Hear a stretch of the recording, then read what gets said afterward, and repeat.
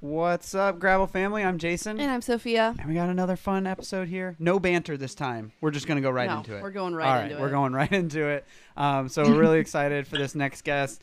She is no stranger to very long rides. I feel like our last couple podcasters have been like the really long riders. I know. Like the extra crazy. I honestly like that because I like a look into their brain of like what makes them want to do something that crazy. I love it. All right. So without further ado, our two-time winner of the Long Voyage 300 in 2021 and 2022. This last year in 2023, she got third at the Unbound XL 350.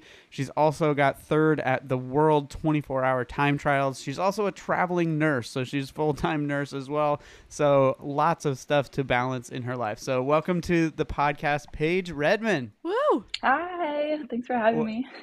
It's been a long time no see. We haven't seen you in person since 2022. Not me. Wait, nope, we did see you at Unbound though. No, I spent a lot of time with Paige in a car driving across the country very slowly. That's right. I really got to crewing know for Jason. Christy Tracy.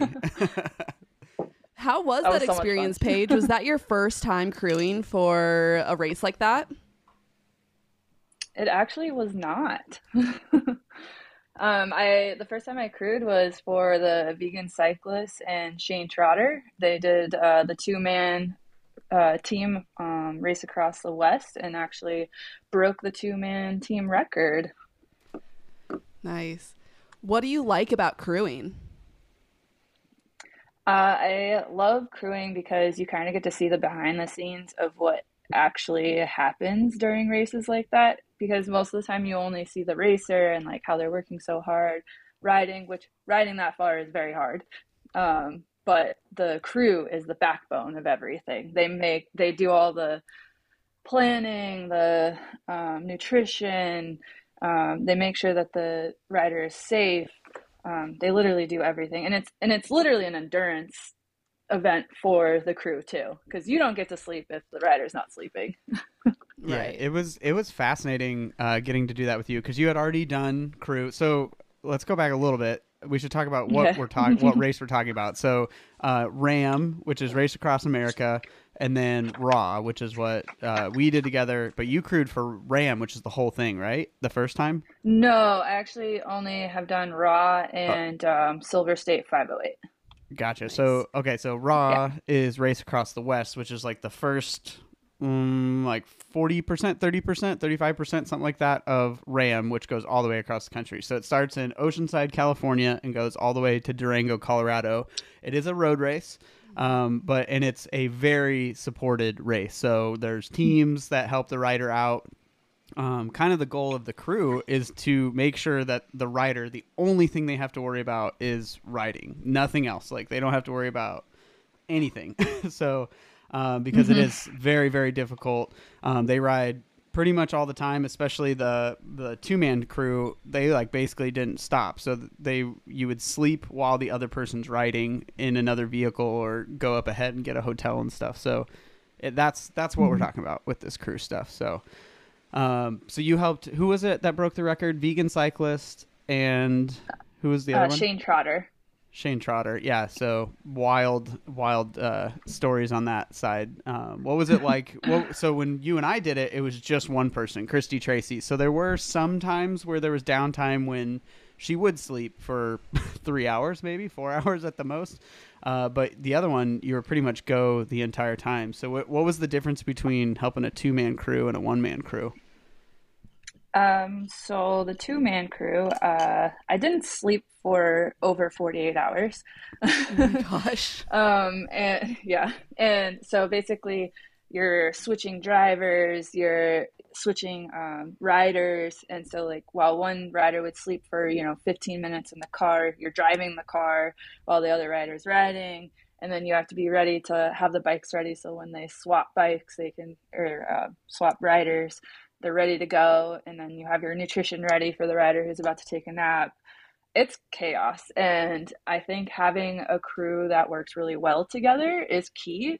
But a lot of times these crews are kind of put together just like whoever has the time off and can do it. So you don't really get to choose a whole lot on who your people are. So there was some issues that we kind of had to deal with, and we worked through them. But yeah, I think just staying up for 48 hours, not being, I actually wanted to be riding instead. I was like, throw me in, coach, throw me in. Because I think it's easier than like trying to stay awake while driving. Right. Were you just living off of coffee and energy drinks, or how did you stay awake? Because you not only have to stay awake, you have to stay very alert. Yeah, a lot of coffee, a lot of Red Bulls, very healthy diet. Yeah, I think for like the couple days after I got back, I was like, can I just only look at like green things? Because it was like the only option are pretty much gas station food or fried chicken of some kind the whole time for 3 days or whatever. So what was the finishing time of the record, the 2-man record? Oh, I want to say it was either 46 or 47 hours, I think. Wow. I could be wrong. Yeah. I think we did get like a 15-minute like time penalty because of a backlight was out or something like that. But we still ended up breaking that. And so Shane basically rode all the flats because he's really fast on the time trial bike. And Tyler, the vegan cyclist, he rode all the climbs, which he's faster at. And yeah, they worked really well as a team. They actually have, I think they've done a couple events together. I'm not sure which ones, but then me and Shane crewed for Tyler at the 508, which the vegan cyclist ended up winning the ultra endurance championships there last year. Wow. Yeah, that was definitely a fun experience. I think you and I, there was a couple times where we were able to get up ahead and we just fell asleep in the front seat of a car of the Subaru. So that was a really fun experience that I'll probably be talking about for the rest of my life. So it was fun. You get really creative on how to sleep in a car. Yeah.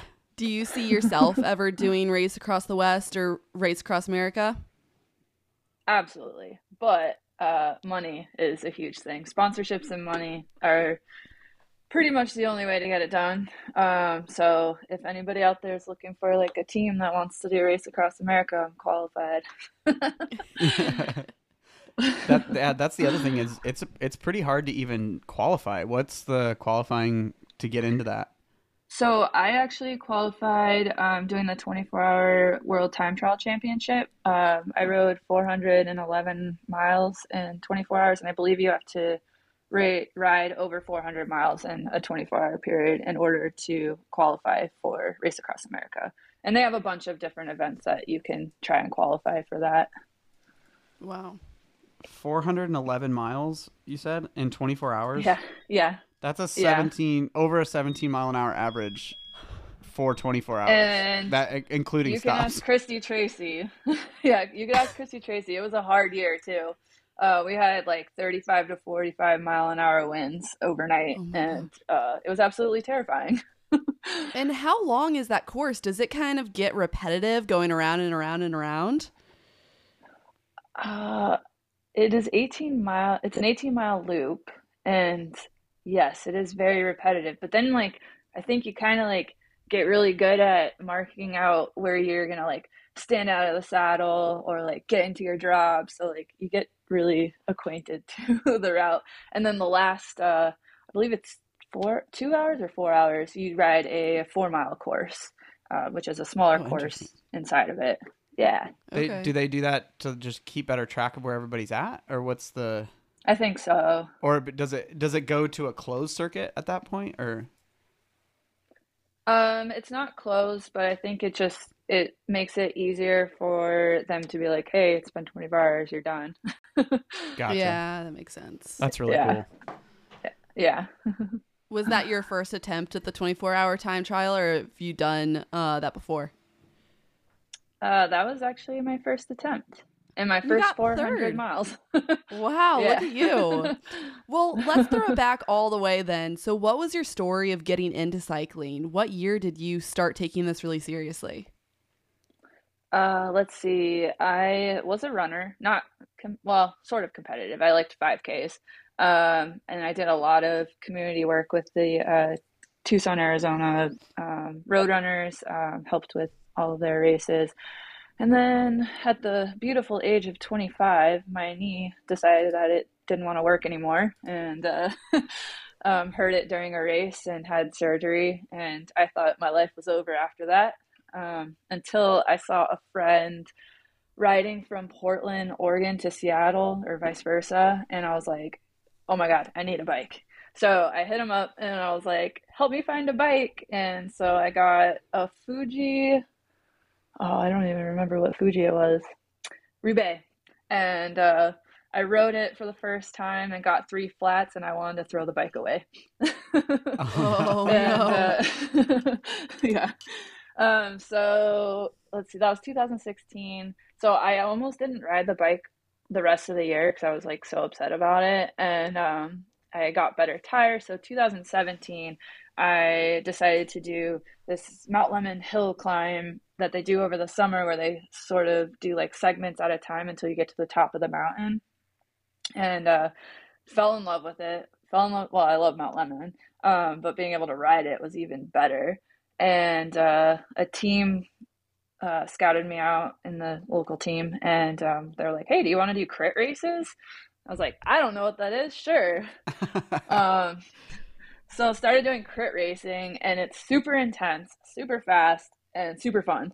So started doing that and dove headfirst into racing, started doing the stage racing, and eventually worked my way up to a Cat 2. So I was racing in the women's pro field at that point. And then COVID hit and everything kind of just went down the drain as far as racing.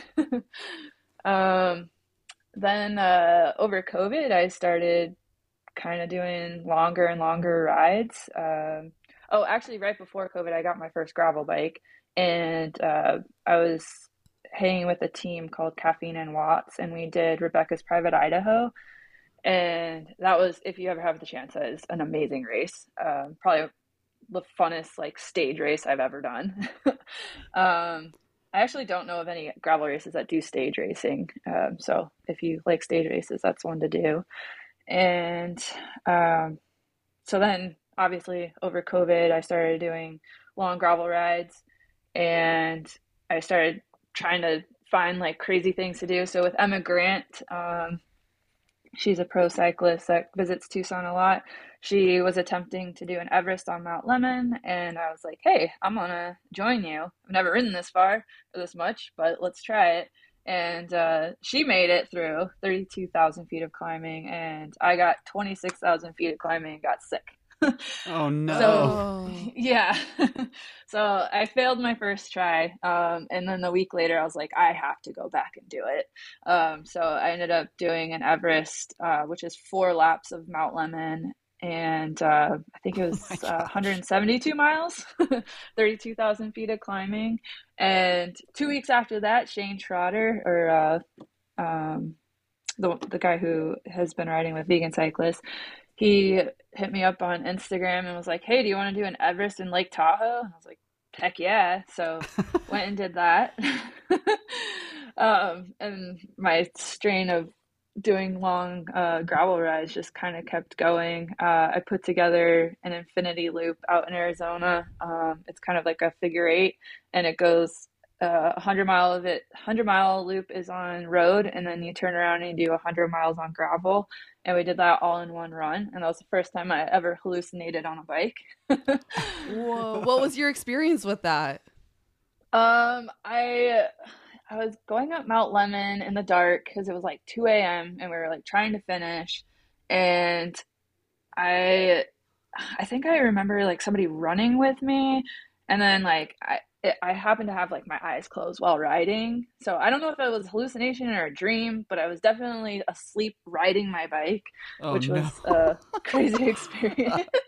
I don't know how I stayed up, but it worked. But and that was kind of my prep for the first gravel worlds in 2021. I had never ridden 300 miles until that race, so that was fun. That's so crazy. Okay, so 200 miles was the most you had done, but even that's pretty Hmm. crazy. So then, like, how did you hear about the long voyage? Because that was our first year that we had done it. So it was kind of we capped it at I think 100 people or 110 because that was our first.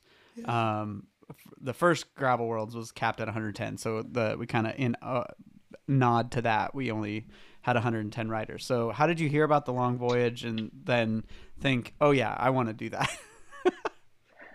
I don't remember how I heard about it. I'm sure it was like on Instagram or something, or maybe I read something. But I do remember, I think in May, right before that, I saw that it was sold out, and I emailed you, and I was like, "Hey, I ride long distances. If any spots open up in the 300 mile, I would love to do it." And you literally emailed me back in 5 minutes and was like, "The spot opened up. Come race." And I was just like, "Oh my God, yes!" I was in a car with a bunch of friends, and I was like, "I'm going to Gravel Worlds," That's and they're like, awesome. "Oh my God, good for you. You're crazy." Exactly. And then you not only came here and raced, but you won that year. So that was not only your first time riding 300 miles, but you won it. Yeah, so I had followed Chrissy Tracy and I found out that she was going there too. And I started the race with her and I was like fangirling her. I'm like, "Oh my God, I can't believe I get to race with you." And we ended up being in the lead group with the men. I don't know, probably 25 miles, 30 miles in. And we kind of were like, "Hey, like if we get dropped from the men's group, like let's ride together and work together and then we'll sprint it out in the end." And I was totally okay with that because I had no idea what I was doing. um, and she ended up having some like issues with her bike. And so I think she ended up dropping out.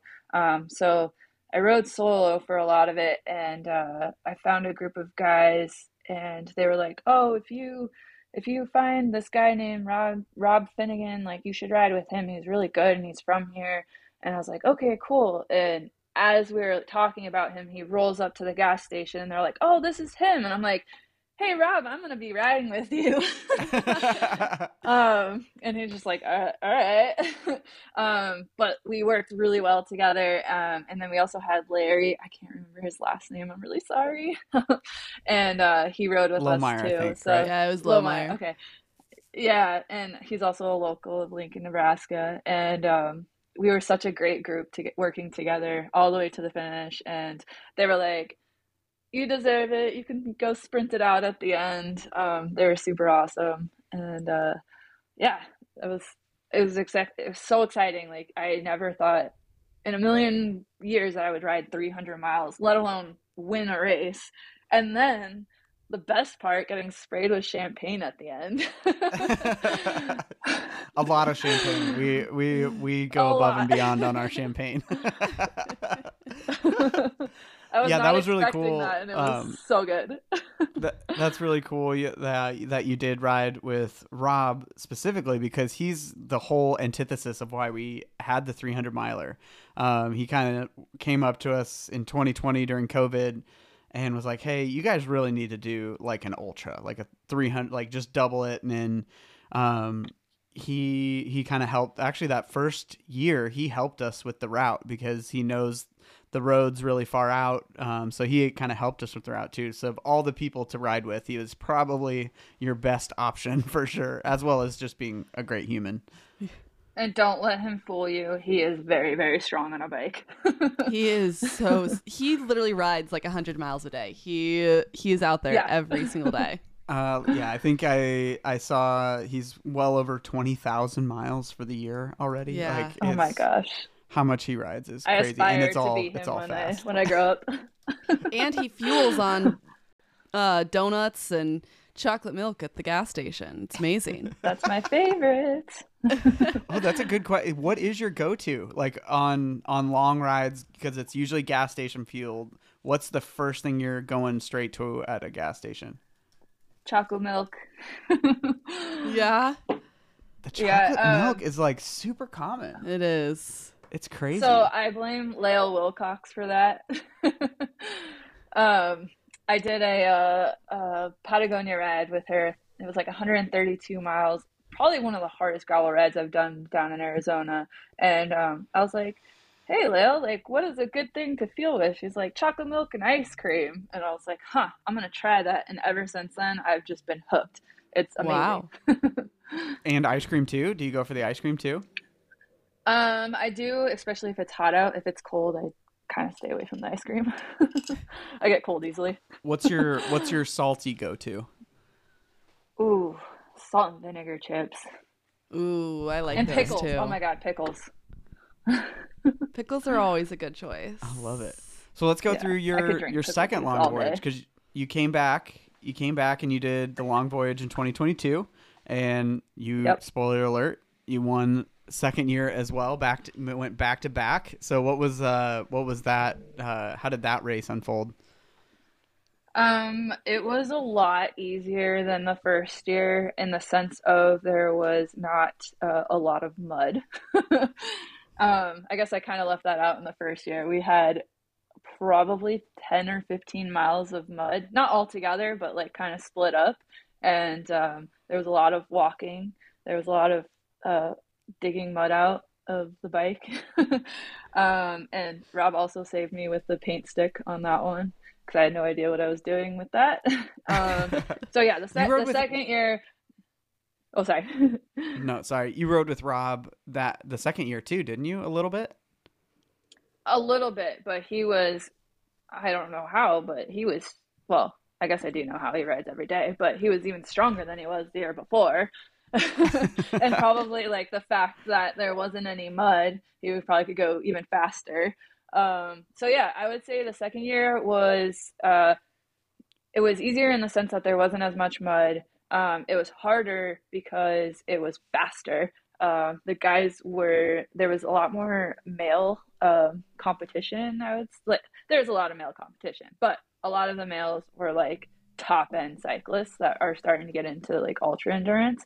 So trying to stay with them was not possible. So I rode, oh God, I probably rode 200 miles alone. Oh wow. Wow. Um, That's a yeah. long day. So it was easier than the year before, but it was also harder in a different sense because the last probably 100 miles was like headwind all the way back into Lincoln. Hmm. Yep. Um, and I had never wanted to get off my bike so bad during that. So and it was hot too. It was pretty hot. I heard this year was hot too. The start was definitely hotter. The finish was not. No. I think this at the Okay. start it was 90 something. And then yeah, the next day was when it really cooled off. So yeah, the start was Yeah. brutal. We had a lot of people make it basically to mile 100 and call it because it was the first part. I think if they would have Wow. kept going, they maybe would have been able to pull through, but when the first 100 miles are the hottest part of it, it's pretty tough to Yeah. to get back what you've lost. So Yeah. Those Well, huge temperature changes are hard to deal with too, because it's like, what do you carry with you? What do you eat? Like when it's cool, you don't drink as much. When it's hot, you drink a bunch, but then you're not eating as much. So it's really hard to figure out like how to fuel for that. well, I'm glad you got your first mud experience in Nebraska for the long voyage to prepare you for this year's Unbound XL, which you ended up getting Oh third Jesus. at. But that was a lot of mud. Oh, that was a lot of mud.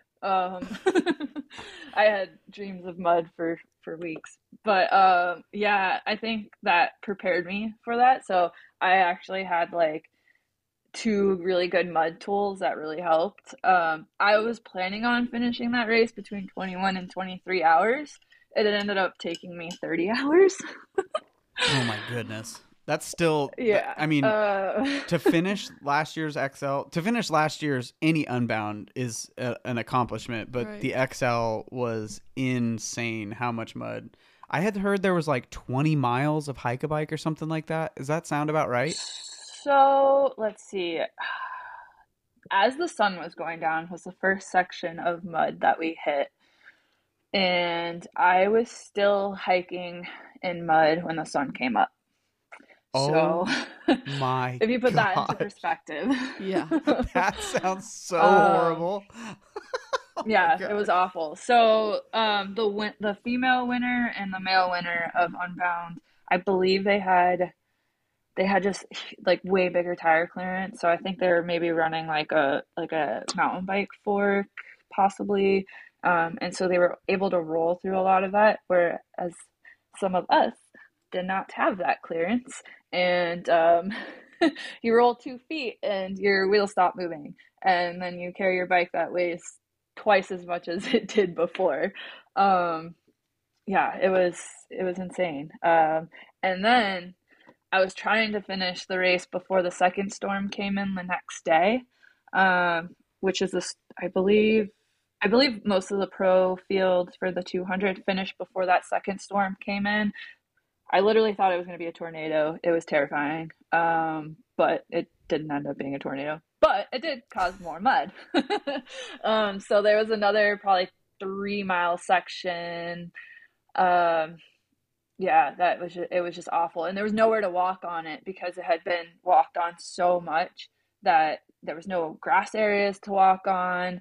It was awful. And then you had to climb this really steep hill afterwards, and some really nice people that lived in a house at the top of the hill had their hose sticking out into the road so you could spray off your bike, which I'm super thankful for because I think that's probably the only reason why I finished that race.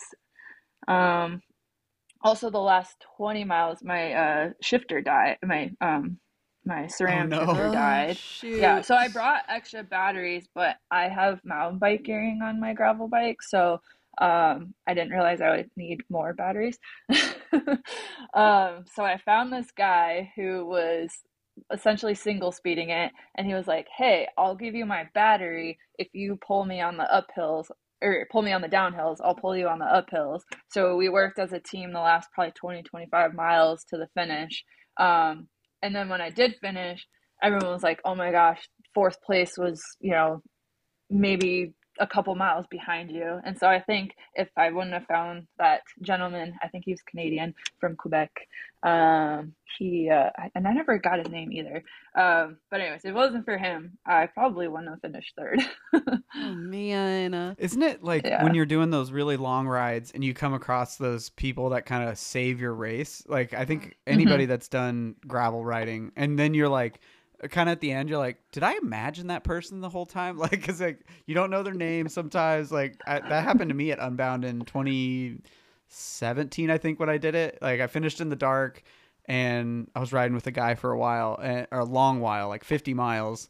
And then when he hit 200, he's like, I'm gonna stop and take a photo of my GPS. And I was like, I gotta go. If I stop, I'm not gonna go. I know there's only 3 miles left, but if I stop, it's bad. And so then I sat there at the finish line to like cheer the guy, like whatever he finished. And I waited like 15 minutes and the guy never came. And then I was like, did I imagine this guy like the last 50 miles, like in my head? Like, and then finally, like I had waited like a half hour around the gate area. And like, as I'm walking away, they said the guy's name finishing. I'm like, okay, he was real. Okay, we're good. So, Okay. but Yeah, so it did end up getting dark right before the finish, like probably 5 miles to the finish. And of course, he was doing I think he was a 200-mile racer because he was like, "Oh, I planned on finishing before the sun went down, so I didn't bring lights." So I took out my lights, and so like he also had to stay with me because he didn't have lights. And yeah, and then like going into the finish, he disappeared, and I don't remember seeing him, although like I was very very tired, but I don't remember him crossing the finish line, so I needed to give him his battery back, and I just like never saw him again. Oh, So if you're man. out there and you listen to this, I have your battery. Well, and I remember you also told me at the finish that you had hallucinated pretty hard during the last half of the race, right? Oh yeah. So well, in the morning after hiking all that distance, I do remember.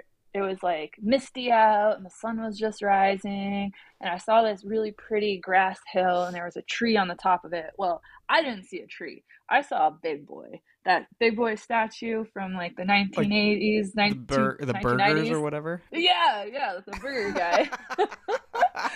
I saw him standing at the top of the hill, and like it was so real. And then I like turned around behind me and I saw that it was a tree, and I was like, "Oh, okay. Well, that's fun." You're like, oh, I'm getting a good burger at the top of this hill. Getting a milkshake. Oh Some yeah. chocolate milk. That's Oh, hilarious. chocolate So milkshake would you have saw her at the finish? been good. Yeah, I stuck around because I knew I had been tracking her, and I was like, I want to say hi at the finish line. So I stuck around until she finished. Oh, And that's then cool. I was so soaked to the bone from standing out there in the rain all day. I was like, I'm leaving. Yeah, Yeah. I had decided to leave early. I think I left at like 5 maybe. Yeah, So I got home around that there. night because yeah, that was a very long week for me too with Hall of Fame stuff and everything. But that's awesome. You Oh got to watch yeah. her finish. Yeah, it was so Um, cool. the other thing that's like impressive on top of all of your writing stuff is you're a full-time nurse, and then for Yes. up until very recently you were a traveling nurse as well. So you were hopping all over the country. And you were COVID nurse on top of that too, right? Yes. Yeah. Yeah. So I started very impressive. before that, and then yeah, being an ICU nurse and trying to do cycling full time. Like, nursing is my side job. How did you balance that? I mean, because you're training. How many hours were you training, and then how many hours were you working? Because I mean, ICU nurses were, I mean, you were our savior for 2 years. So like, what was your time frame like training and working? So the first year that I was training during COVID, I was working 4 days a week, so I only had 3 days of training. So in those 3 days, I would ride as much as I could. And so I kind of got that ultra endurance under my belt. Whereas last year was a little bit different, doing the travel nursing, in a different terrain, different weather. Like I was dealing with winter, which Arizona, we don't really have a winter that we can't ride in. So, I was actually only doing, 1 to 3 hour rides, just high intensity, training rides, on my days off. And because I already had that base endurance, I really didn't focus on riding big miles, until the event. And then how did you focus on recovery when you were on your feet all day? Because when it sounds like when you were off your feet, you were on your bike. Yeah, I don't really recover. I don't, my rest days are work days. Compression socks. Yeah, I guess that's where the crazy comes in. So obviously working 12 to 14-hour days at work is an endurance challenge in itself. And then that being my day off of the bike, then I turn around and then I go ride my bike on my days off. Um, yeah, I don't really get a lot of rest. And I think it's good and bad. It keeps me focused. But I also wonder like how long I'm going to be able to do it for. That's fair. That's fair. Where have been some cool places that travel nursing has taken you? Because I'm assuming you get to take your bike around to a lot of the places that you go. Yeah, so I've actually only been a couple places for my jobs. So I went to Georgia first, and that was like one of the peaks of COVID. And it was during winter. It's wet. It's cold. I I love Georgia, but that was not a good time to be there. And so I ended up going to Boston next. And again, there's winter here, but I found a huge community of cyclists here, runners. There's just everyone out here is an athlete of some sort.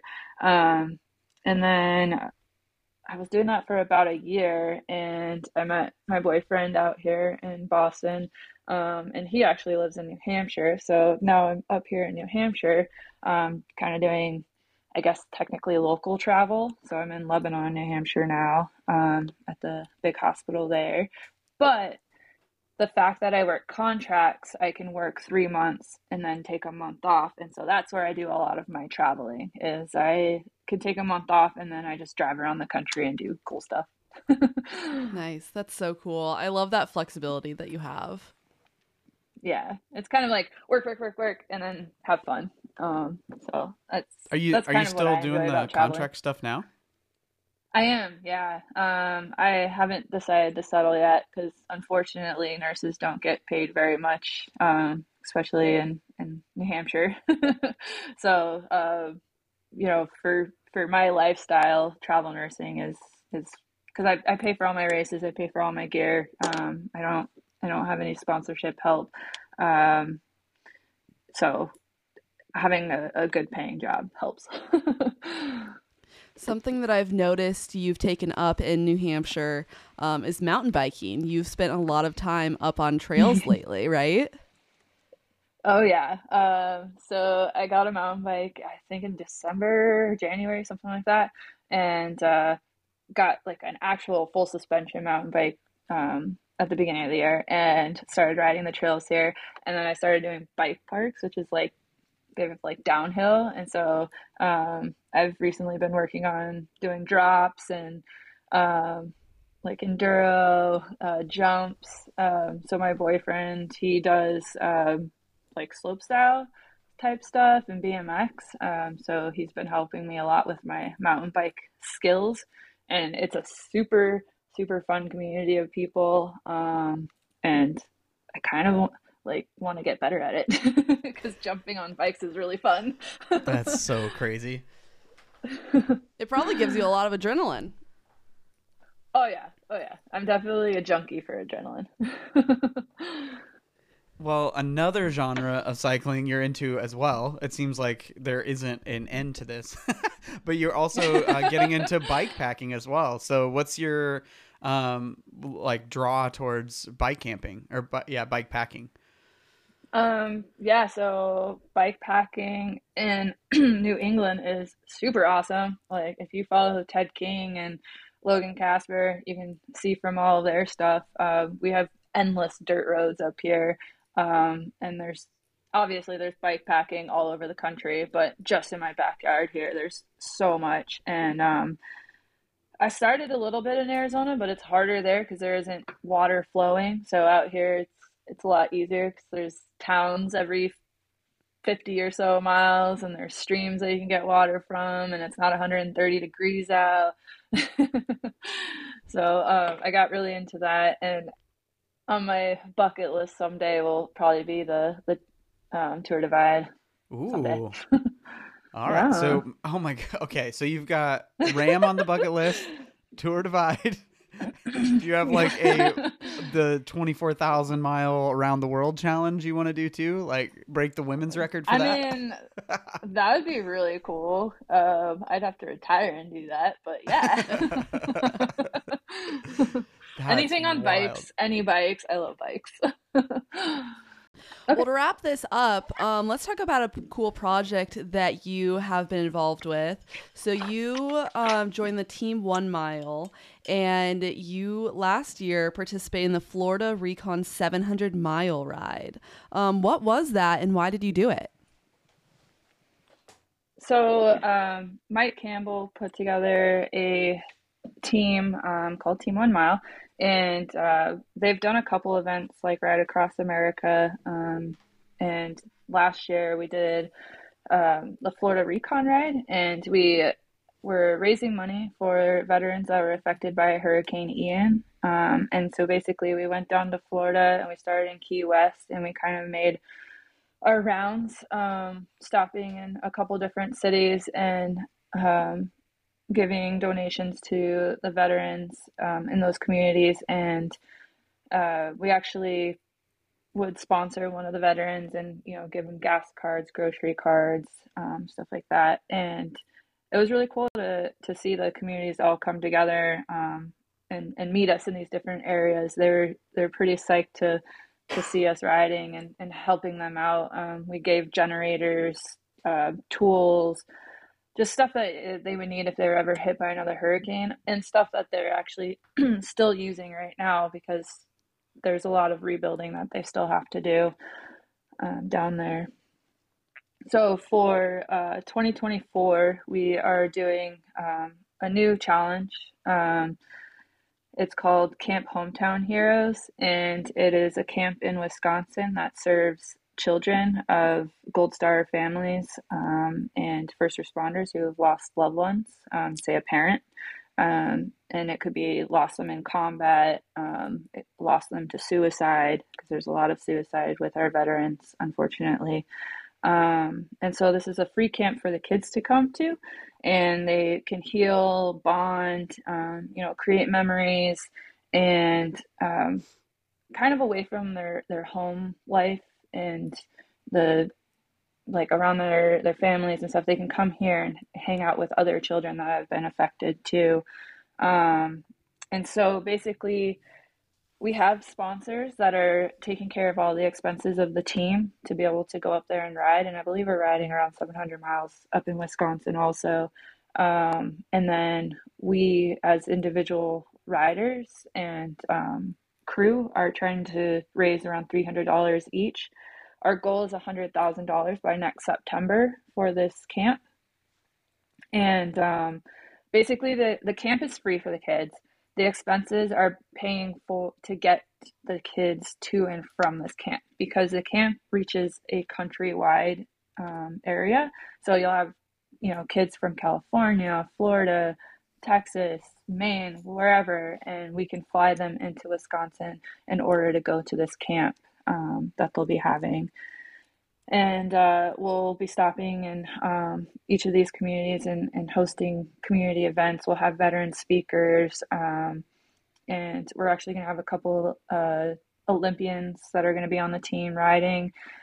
And a lot of people are like, well, why do you have to ride your bike while you're doing this? Well, so bikes, community. We have a great community in the cycling area, and it brings people together, and it also shows people that we're doing this challenging ride, and like, even though you've gone through whatever you've gone through in your life, you can always find some reprieve in cycling, and a good community to back you up in cycling. I also think cycling, helps build leadership and skill, and a lot of things that some people kind of have lost after being in combat, or first responders who deal with a lot of trauma. So yeah, we also are kind of thinking of delving into like the gravel side of things, because gravel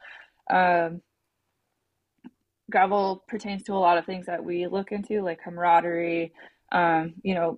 Whereas road cycling, there's a lot of competition, and in gravel there's camaraderie, because when you're out riding those terrains and those courses in different weather, everybody kind of relies on each other, and that's exactly what we're doing as a team.